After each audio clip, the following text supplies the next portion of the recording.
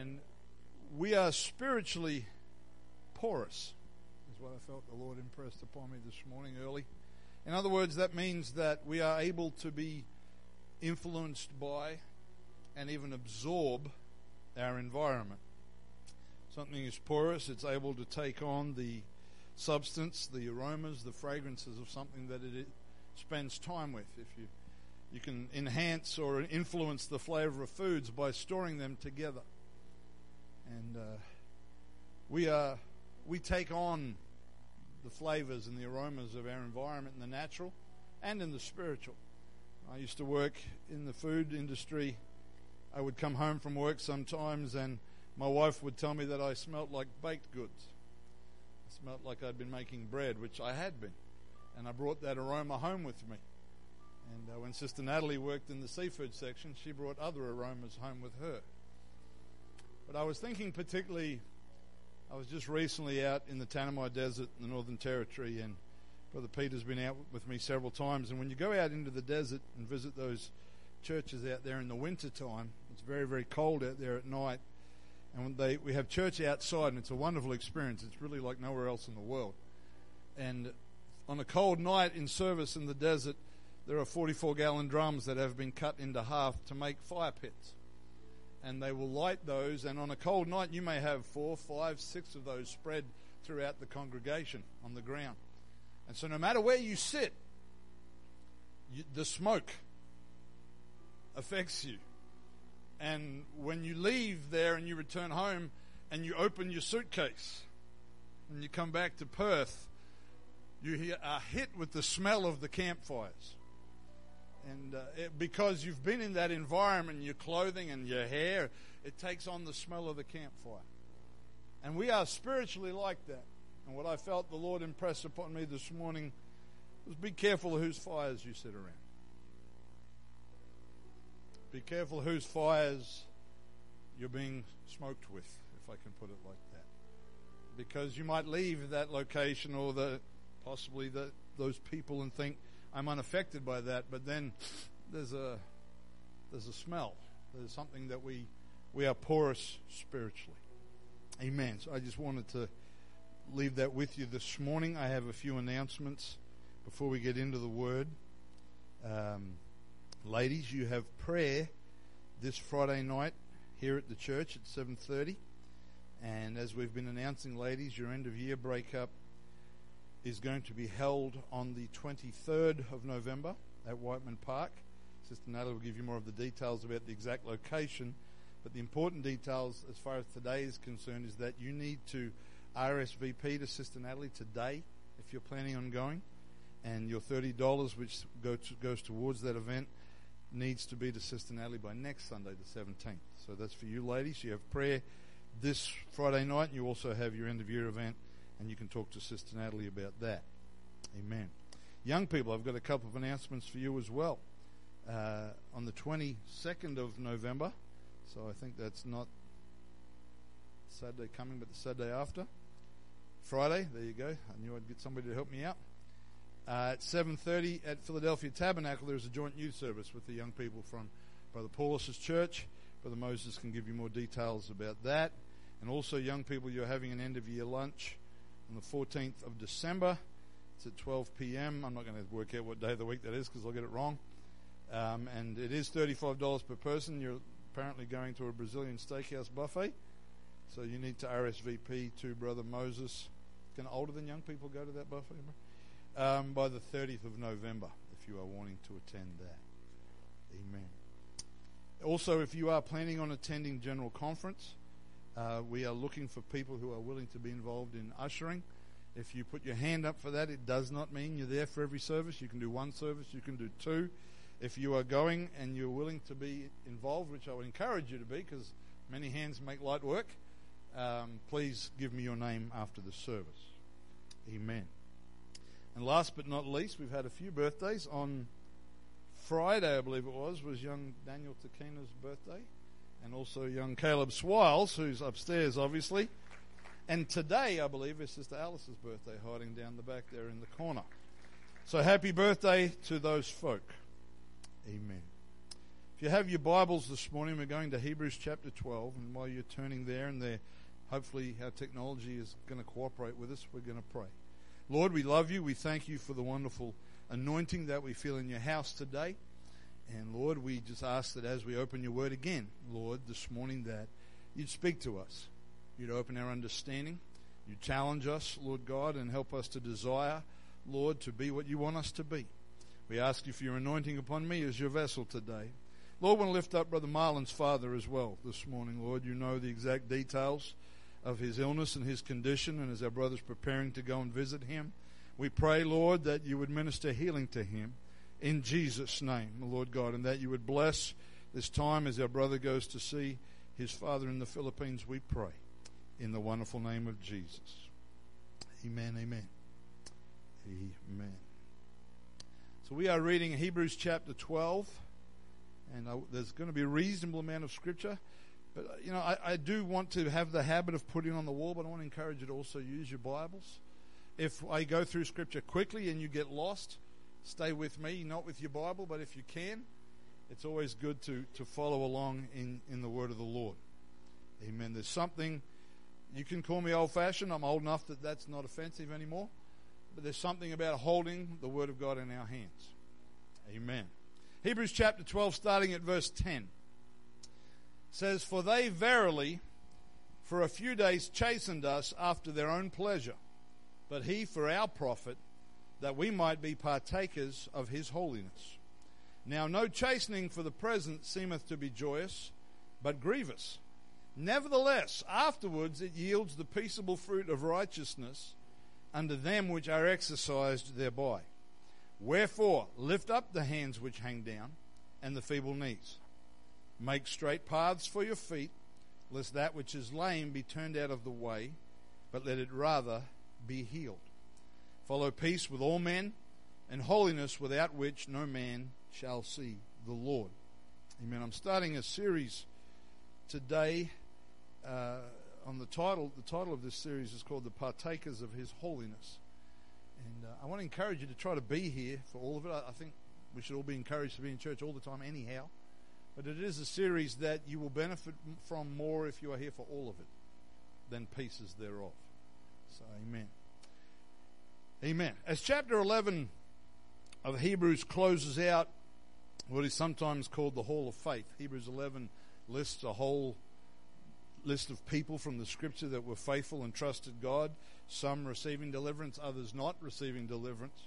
But as that chapter closes out, chapter 12 begins by reminding us that with all these witnesses that have gone before us, that we should lay aside both sin and weight that does easily ensnare us or entangle us, and that we should run this race with patience. And the key to running this race with patience, running this race is what I was trying to say, with patience, is that we are to look to Jesus, who is both the author and the finisher of our faith. He starts it and he will finish it. Amen. And then leading up to the text that we read, the passage instructs us to remember that when God chastens, now that's not a word that we use a lot in modern society, but that word chasten means to correct or to discipline. So when God chastens us, we are told that we should not hate it when he does, nor should we faint or give up from that experience. But in fact, when he does chasten us, when we are chastened by the Lord, we ought to recognize that it is a part of him being our Father, being our Heavenly Father. The Bible lets us know that a son who is not chastened is like a fatherless child, like a child with no boundaries, no discipline in their life. And the scripture tells us in the passage leading up to our text that when our natural fathers chastened us, we gave them reverence and respect. Some of us took a little longer to get to that than others. Some of us got more chastened because of that process. But the goal was always that we might be steered in a particular direction. And the writer of Hebrews says, how much more should we subject ourselves to the chastening of the Lord and find life by doing so? Amen. And so we come to our text that we read, and it lets us know that our natural fathers chastened us after their own pleasure. It doesn't mean that they enjoyed it, but what it means is as they thought was right for us. That's what that means. But our Heavenly Father, who is a perfect Father, does so for our profit and our benefit, which our natural fathers did as well. The difference being natural fathers are imperfect, our Heavenly Father is perfect. And the natural Father's chastening and discipline produces fruit in this life. Our Heavenly Father's chastening is designed to produce fruit in this life and in the next. Amen. In the moment, or when it's happening, chastening is never pleasant. It's not an enjoyable experience. But afterwards, the Scripture tells us that it yields or it produces the peaceable fruit of righteousness. It gets us back on track. So when we experience that chastening, we are told that then we ought to lift up our hands, strengthen our knees, get our feet back on the straight path, because we don't want to be spiritually lame and going the wrong way. Amen. Then we are told in verse 14, I believe it is, that we are to follow or pursue. The original meaning of that word has the idea of going after something with the intent of catching it. We are to follow or to pursue peace with all men and holiness, without which we will not see God. Amen. So there's a lot in. I haven't read all of those verses. I've tried to just go over them. But there's a lot in that passage from the very beginning of chapter 12 up to our text. But to try to condense that or distill that a little bit, these are the main points. God loves His church, both individuals and corporately, as a Heavenly Father. And as a good Father should, He chastens us, both individually and corporately. Amen. And it is that when we allow our hands to hang down and our feet get crooked and go off track, He chastens us. And when we receive that chastening, the right response is to straighten up and walk right. Amen. We don't enjoy that chastening, but the profit or the benefit of the chastening of the Lord is that we might be partakers of His holiness. And we are told to follow peace with all men and holiness. So we're talking about partakers of His holiness. To partake in something means there are a few applications. We partake in food. You might partake in a meal. You eat or drink something. You can partake in something by joining in an activity. You get involved in something. You're partaking in it. You can also partake of something by possessing or sharing certain natures and attributes of something. It becomes a part of who you are. 1 Peter chapter 1 and verse 13 says, "Wherefore gird up the loins of your mind, be sober, and hope to the end for the grace that is to be brought unto you at the revelation of Jesus Christ. As obedient children, not fashioning yourselves according to the former lusts in your ignorance." In other words, not setting the course of your life the way you used to before you didn't know that you needed to be saved. Then it says in verse 15, "But as He which has called you is holy, so be you holy in all manner of conversation. Because it is written, Be ye holy, for I am holy." Now Peter, in verse 16, is quoting from the Old Testament when he says, "Be ye holy, for I am holy," because the Lord said that to Israel through Moses in the book of Leviticus. And in parallel with what we read in Hebrews, we also see here the concept of obedient children with a father. Brings in that parallel with the chastening that's spoken to us about in Hebrews chapter 12. So the commandment, "Be ye holy, for I am holy," is repeated in both Testaments. And if you were able to cast your mind back to our lesson a couple of weeks ago on understanding the Bible, when a commandment or an instruction is repeated in both Testaments, we need to pay particular attention to that.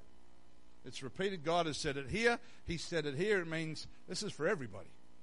That's what it means it's for. Amen. And so it means that it's important to God. In fact, in Hebrews 12 and 14, the Lord said, without holiness, we won't see the Lord. Amen. So let's start with the statement that God made when He said, "I am holy." Think about what that means to begin with, because that's our reference point. That's where we line up with. That's where we ascertain where we're at. That's where we get our direction from. Holiness is one of God's basic characteristics. In reference to God, the word holy means that he has absolute perfection and purity. Everything about him is perfect. It's pure. It cannot be corrupted. It cannot be compromised. Only God is holy in himself and of himself. He's the only person, only being that can make that statement. And because being holy is an inseparable part of who God is, it means that everything he is holy. It means that everything he thinks is holy. It means that everything he says is holy. And everything he does is holy. Now, sometimes in our natural thinking, we struggle to reconcile some things that God does or some things that God has told mankind to do. We struggle to reconcile those things with what we consider to be God-appropriate behavior, or things that we think, that's how God should behave. The issue is never that God has compromised his holiness in any way. But the issue is the difference or the incongruence between the way I think and the way he thinks. And yet sometimes we seem to think that he should conform to us rather than the other way around. I'll give you an example. There are some people, and at a rational level, understandably so, that look at passages in the Old Testament where God commanded destruction of particular groups of people, and because that doesn't align with our thinking and our guidelines of God appropriate, we struggle to accept that. We struggle to understand how God and how we understand him could give those commandments, how he could say, this is what you have to do. And if we're honest, as much as this sounds foolish to say, if we're honest, sometimes we actually think God was wrong to do those things. We question his judgment because it's contrary to the way that we think. But the question is, who is the judge of the whole world? God is. And sin is measured against God's holiness when it's judged. And if God is the judge of the whole world, that means that he can judge individuals. Think of Ananias, and then his wife Sapphira. He can judge families. Think of Achan. He can judge tribes. He can judge nations. He can judge the whole world at whatever point in time and in whatever fashion he chooses, and his holiness does not change. And we struggle to grasp that because our understanding is finite, whereas his understanding is infinite. And people say, but what about the women and children in those situations where God said, wipe out such and such a people? And before you try to answer that question, have you stopped to consider the flood, Sodom and Gomorrah, hell? We have to understand that we all deserve that judgment. Every single one of us. We need to remember that the holiness of God took that judgment and placed it on Jesus Christ, so that the grace and mercy of God might be extended to you and I. And we need to step back and go, Lord, my thinking is not your thinking. Because the holiness of God has never excused the sinfulness of man. God never gave anybody a pass. There had to be consequences. And we need to remember that he took our consequences. He bore our punishment upon the cross. And so what actually happened was the love of God provided a way for his holiness to be satisfied and not compromised, but also for us to escape. That's the love of God. We spoke about a little bit in our lesson about Colossians. One of the verses that is most well known in the Word of God throughout the world is John 3:16. For God so loved the world that he gave his only begotten Son, that whosoever believeth in him should not perish but have everlasting life. We have an incredible capacity as human beings to read every word of a verse and not recognize portions of it. Why did he give his only begotten Son? What was the purpose? That we might not perish, that we might not be destroyed. This is a holy God. This is not a popular message in the world that we live in, but this is the God of the book. Now, I appreciate, and I'm not going out of my way to offend anybody with this series. I'm hoping rather we'll be challenged, not be offended. But when we share the gospel with this world, we are trying to do so in a fashion that will reach them. But at the same time, we have to realize that the message must at some point include our desperate need for salvation. It cannot simply be about a better life, or about families made whole, or about deliverance from addictions. All of those things God will do and more. But the primary purpose of the gospel is that we might not perish. That's why I'm here this morning. I have a better life with God, absolutely. I can't imagine my life without God. I can sit here all day and testify of His goodness and His blessings and His grace and His long-suffering and His mercy. But that's not why I'm here. That's the overflow. I'm here because I don't want to perish. And I believe you're here for the same reason. That we don't want to be judged by the holiness of God outside of Jesus Christ. Amen. That's the gospel message. I mean, even if my life here is miserable and I suffer continuously for being a believer, read the latter verses of Hebrews 11 if you want a picture of that. I must be willing to endure that, because it's not just about this life.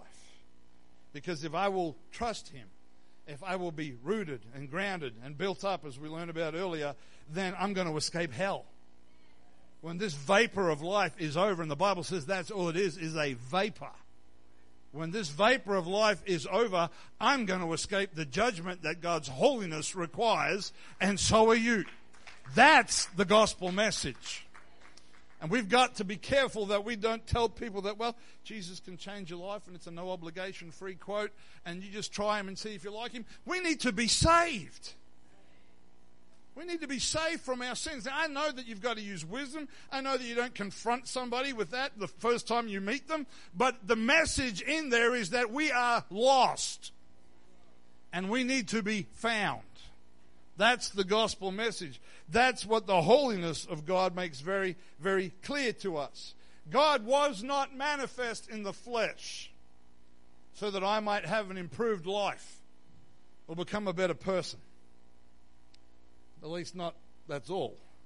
But Jesus came so that when He comes back, we might be ready to go with Him and to escape what is coming on this world. That's the gospel message. He did not die to provide some self-help, better improvement, your best life now situation. He died so that when He comes and all humanity stands before Him, I can lift my hands and worship Him, and I can say, I was lost. I was in filth. I was in sin, but your blood washed away my sins, and by your grace and your mercy, I can stand here and receive my reward. That's the gospel message. You know, when you look back through church history, every revival in church history started with a powerful emphasis on repentance and prayer, not on God can make you a better person. And that might be a little bit old school, but we need to get back to what the gospel message is all about. The flood, Sodom and Gomorrah, the annihilation of the Canaanites cannot be compared with what is coming on this world when God says enough is enough. That's the gospel message. And all of that is connected to the statement, I am holy. I am holy. He cannot abide sin. Sin cannot enter His presence. It is not possible. It will be destroyed, which is why Jesus came, to make a way for us where there was no way. Amen. We need to understand who it is that we talk about when we say we serve a holy God. You know, that we sometimes when the scripture talks about the fear of the Lord, we try to soften that a little bit and say it's really more about reverence, and it is about reverence. But I don't think there's anything unwise about being afraid of hell. I think a sensible, rational person should be afraid of hell. And if that requires that I have a fear of the holiness of God. You know, we live in a world where people talk about, angels appear to them, they chat to them like they're just riding the bus to work together. When I read the Bible, when an angel appeared to somebody, just an angel, not God, they fell on their face as if they were dead. They were terrified. We need to maintain that fear and that awe for the holiness of God. Amen. I'm hoping somebody at least come back for part 2. Amen. But then, after establishing that God is holy, we are instructed to be partakers of His holiness, to pursue after holiness, and to be holy. Now, we know, at least I hope most of us understand from the Scriptures, that of ourselves, in our own abilities, we cannot make ourselves righteous or holy. It is not possible. If it was, we wouldn't need Calvary. We cannot make ourselves holy. We cannot make ourselves righteous. If I had that ability, then Jesus' coming was a waste of time. And I don't mean any irreverence when I say that, but if we could make ourselves holy, we don't need a Savior. But the fact that we cannot is the reason we desperately need a Savior. That's why it is so important that we are born again of the water and the Spirit. John 3 verses 3 to 5 says, Jesus answered and said unto him, talking to Nicodemus, Truly, truly, I say unto you, except a man be born again, he cannot see the kingdom of God. You know, when we talk about seeing or entering the kingdom of God, it's not that it's one of a list of options. If we're not in His kingdom, the only other option is sin and the consequences thereof. It's not like there's a list of tour packages where you can select one. There's God or the other option. That's all there is. Nicodemus, in his natural thinking, said to the Lord, How can a man be born when he's old? Can I somehow go back into my mother's womb and be born a second time? And Jesus said, Truly, truly, I say unto you, except a man be born of the water and of the Spirit, he cannot enter the kingdom of God. They're emphatic statements. They're not, it is difficult or it will be harder. It's cannot. That's why when Peter, under the inspiration of the Holy Ghost, gave us instruction of how that happens, in Acts 2 and 38, it says, Then Peter said unto them, Repent, and be baptized every one of you in the name of Jesus Christ for the remission of sins, and you shall receive the gift of the Holy Ghost. And my question is, if you've never obeyed the Scripture and been born again of the Word and the Spirit, I would ask you this morning, why not? Why not?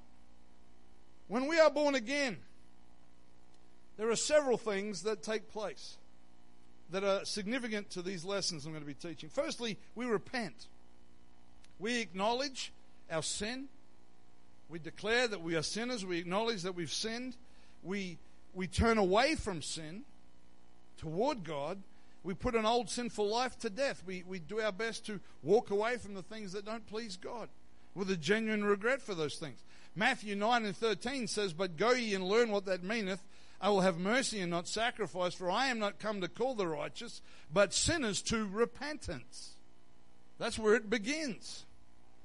Once we've repented, if we're going to obey what Peter said in Acts 2, we're baptized in Jesus' name. Why? Because it washes away our sin. By the power of His blood and His name, we take on the family name. Luke 24:47. And that repentance and remission or forgiveness of sins should be preached in His name among all nations. Say, that's us.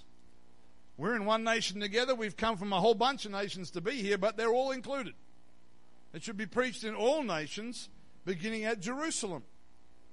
Why does His name matter? Acts 4 and 12 says, Neither is there salvation in any other, for there is none other name under heaven given among men whereby we must be saved. So we're baptized in Jesus' name, and then we are filled with the Holy Ghost, with the evidence of speaking in other tongues. God places His Spirit within you, and you become a temple or a residence of the Holy Ghost. Acts 2 and 4. And they were all filled with the Holy Ghost, began to speak with other tongues as the Spirit gave them utterance. Now that's the new birth. That's being born again of water and Spirit. But you're not only saved from your sin when you're born again, but you also become a part of the family of God. You become His child. It's not just like a vaccination. You don't just get saved. You enter into a family relationship where you are part of His body and have an individual relationship with Him as your Heavenly Father. Romans 8:15-16. And I can give these scriptures to anybody that wants them afterwards. For you have not received the spirit of bondage again to fear, but you have received the spirit of adoption, whereby we cry, Abba, Father.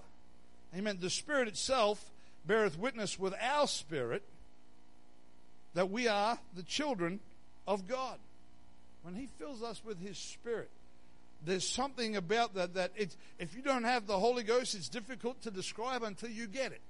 And if you haven't got it, I would urge you to ask Him for it, because it's a free gift that He wants to give you. But when you're filled with the Spirit of God, there's something about it that just says, this is who I am. I was meant to be His child. I recognize, I feel that relationship as His child with my Heavenly Father. Amen.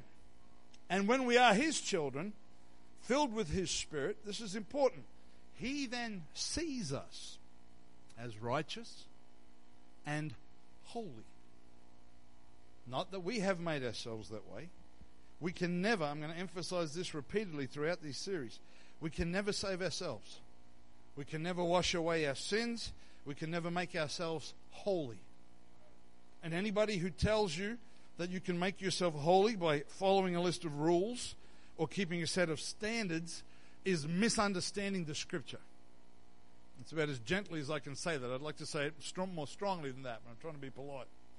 When we obey the gospel, His blood washes us clean, His Holy Spirit fills us, and He counts us as righteous.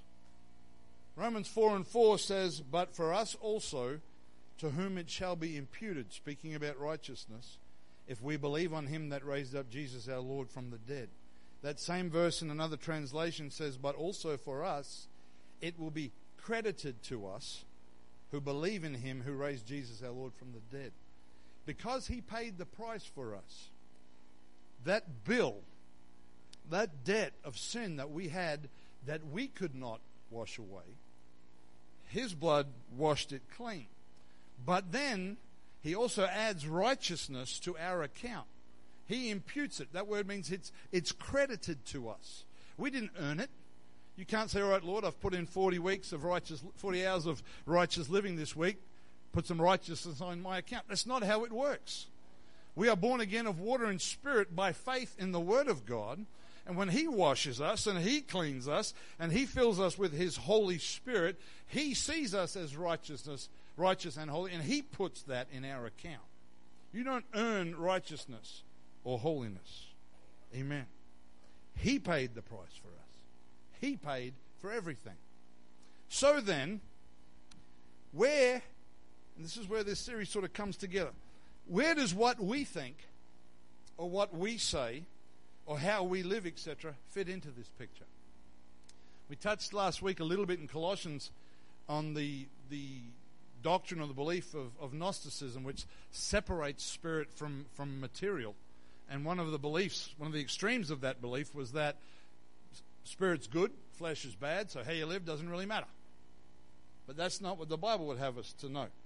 1 Corinthians chapter 3, and starting at verse 16, says this, know you not that you are the temple of God? You are His residence, and that the Spirit of God dwelleth in you. Verse 17, if any man defile the temple of God, him shall God be cross with. Him shall God destroy. For the temple of God is holy, which temple you are. So we become responsible. He's made us clean. He's made us righteous. He sees us as righteous and holy. But then we become responsible for what happens with this temple. Some more verses. There's a whole list, but I'm only going to select a few. 1 Peter 1:15. But as He which has called you is holy, so be you holy in all manner of conversation.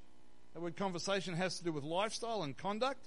That same verse in the New Living Translation says, "But now you must be holy in everything you do, just as God who chose you is holy."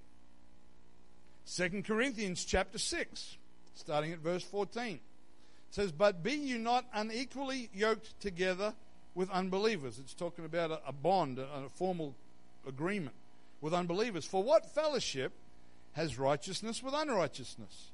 What communion has light with darkness? What concord has Christ with Belial," which is just another name for the devil? "And what part has he that believeth with an infidel? And what agreement has the temple of God with idols?" There's a comparison here. These are things that are opposite. They should not be together. For you are the temple of the living God, as God has said, "I will dwell with them, I'll walk in them, I'll be their God, they shall be my people. Wherefore," or because of this, "come out from among them." Who's the them? All the things that were listed in the previous verses. "And be you separate, saith the Lord. Touch not the unclean thing, and I will receive you, and will be a father unto you, and you shall be my sons and daughters, saith the Lord Almighty." And then ignoring the chapter break, "Having therefore these promises," what are the promises? He'll be our Father. "Dearly beloved, let us cleanse ourselves from all filthiness of the flesh and the spirit, perfecting or completing holiness in the fear of God." So because we have the promise of being His children, we are to cleanse ourselves by being separate from some things. Another verse, 1 Thessalonians chapter 4, verses 7 to 8. "For God has not called us unto uncleanness, but unto holiness. He therefore that despises not man, but God, who has also given unto us His Holy Spirit." Modern translation of that verse says, "God has called us to live holy lives, not impure lives. Therefore, anyone who refuses to live by these rules is not disobeying human teaching, but is rejecting God, who gives His Holy Spirit to you." So, I know there's a lot to chew on there. These verses that we've covered give us, everybody say, "That's me."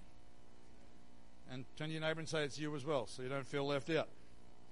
These verses give all of us the following responsibilities. Firstly, don't defile your temple. That's the first thing these verses tell us. It says we need to be holy in all manner of conversation, or lifestyle and conduct. Don't be closely connected with things that are the opposite of God. You can't avoid we live in this world. God is not suggesting we should go and live on a mountain in a cave and withdraw ourselves from society as long as there's Wi-Fi. That's not the instruction. But the instruction is you shouldn't be closely connected or yoked together or in a concord or in communion with things that are the opposite of God. Rather, we should be separate from those things, and He will receive us and be our Father. And because of that, we should continue to cleanse ourselves from all filthiness, or that word means defiling impurities, of the flesh and spirit. Speaks to us of an ongoing process. Amen. So while, again, for repetitive emphasis, while we cannot and do not save ourselves, we do not make ourselves righteous and holy, we are expected to be involved in the ongoing process of becoming what Jesus wants us to be. I wish you could lie down at night, plug a cable into the wall, and just allow the Lord to add things to you while you sleep, and each day that process would take place, and as time went on, you just become more righteous and holy and closer to the Lord. But it does not happen without your will being involved. Your will was involved in your salvation. You chose to respond to the gospel. Now, He had to draw you. He was working on you. But you had to say, "God, I'm sorry, I've sinned." You had to obey and be baptized in Jesus' name. Somebody says to you, "How did you get baptized?" You don't say, "Well, I don't really remember. It just happened. Somebody just took me in." You chose to say, "Would somebody baptize me, please?" Your will was involved. Amen. So why are we involved in this ongoing process? to grow closer in our relationship with our Heavenly Father by becoming more like Him and keeping ourselves separated from the carnal, sinful lifestyle that we had to be saved from in the first place.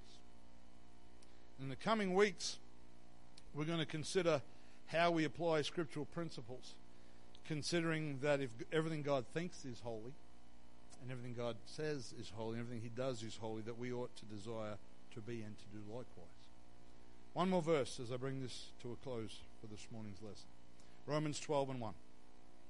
I beseech you, therefore, brethren, by the mercies of God, that you present your bodies a living sacrifice, holy, acceptable unto God, which is your reasonable service. Paul wrote this verse, or this epistle. He didn't put the verses in, that came later. But Paul wrote this epistle to believers who were already born again, to whom God already saw as righteous and holy. And yet it says, I beseech you. The English word we have is beseech, which means to urge. Paul didn't use the word command, which he did in other places in the New Testament. But I believe Paul understood what was very important, that it is if it came only as an obedience from a commandment, then we were back under the law where we started. But Paul understood that it needed to come from the heart, out of a desire for relationship with God. And so as we teach some things in coming lessons, we will be challenged, all of us. I will be challenged preparing the lesson. I promise you, when I prepare to preach, I have to pray and have to ask the Lord to forgive me before I stand up here. And as we go into these coming lessons, as your pastor, I beseech you to consider them prayerfully. I can't command you. I'm not a policeman. Don't discard them, but consider them from the platform of wanting to please your Heavenly Father.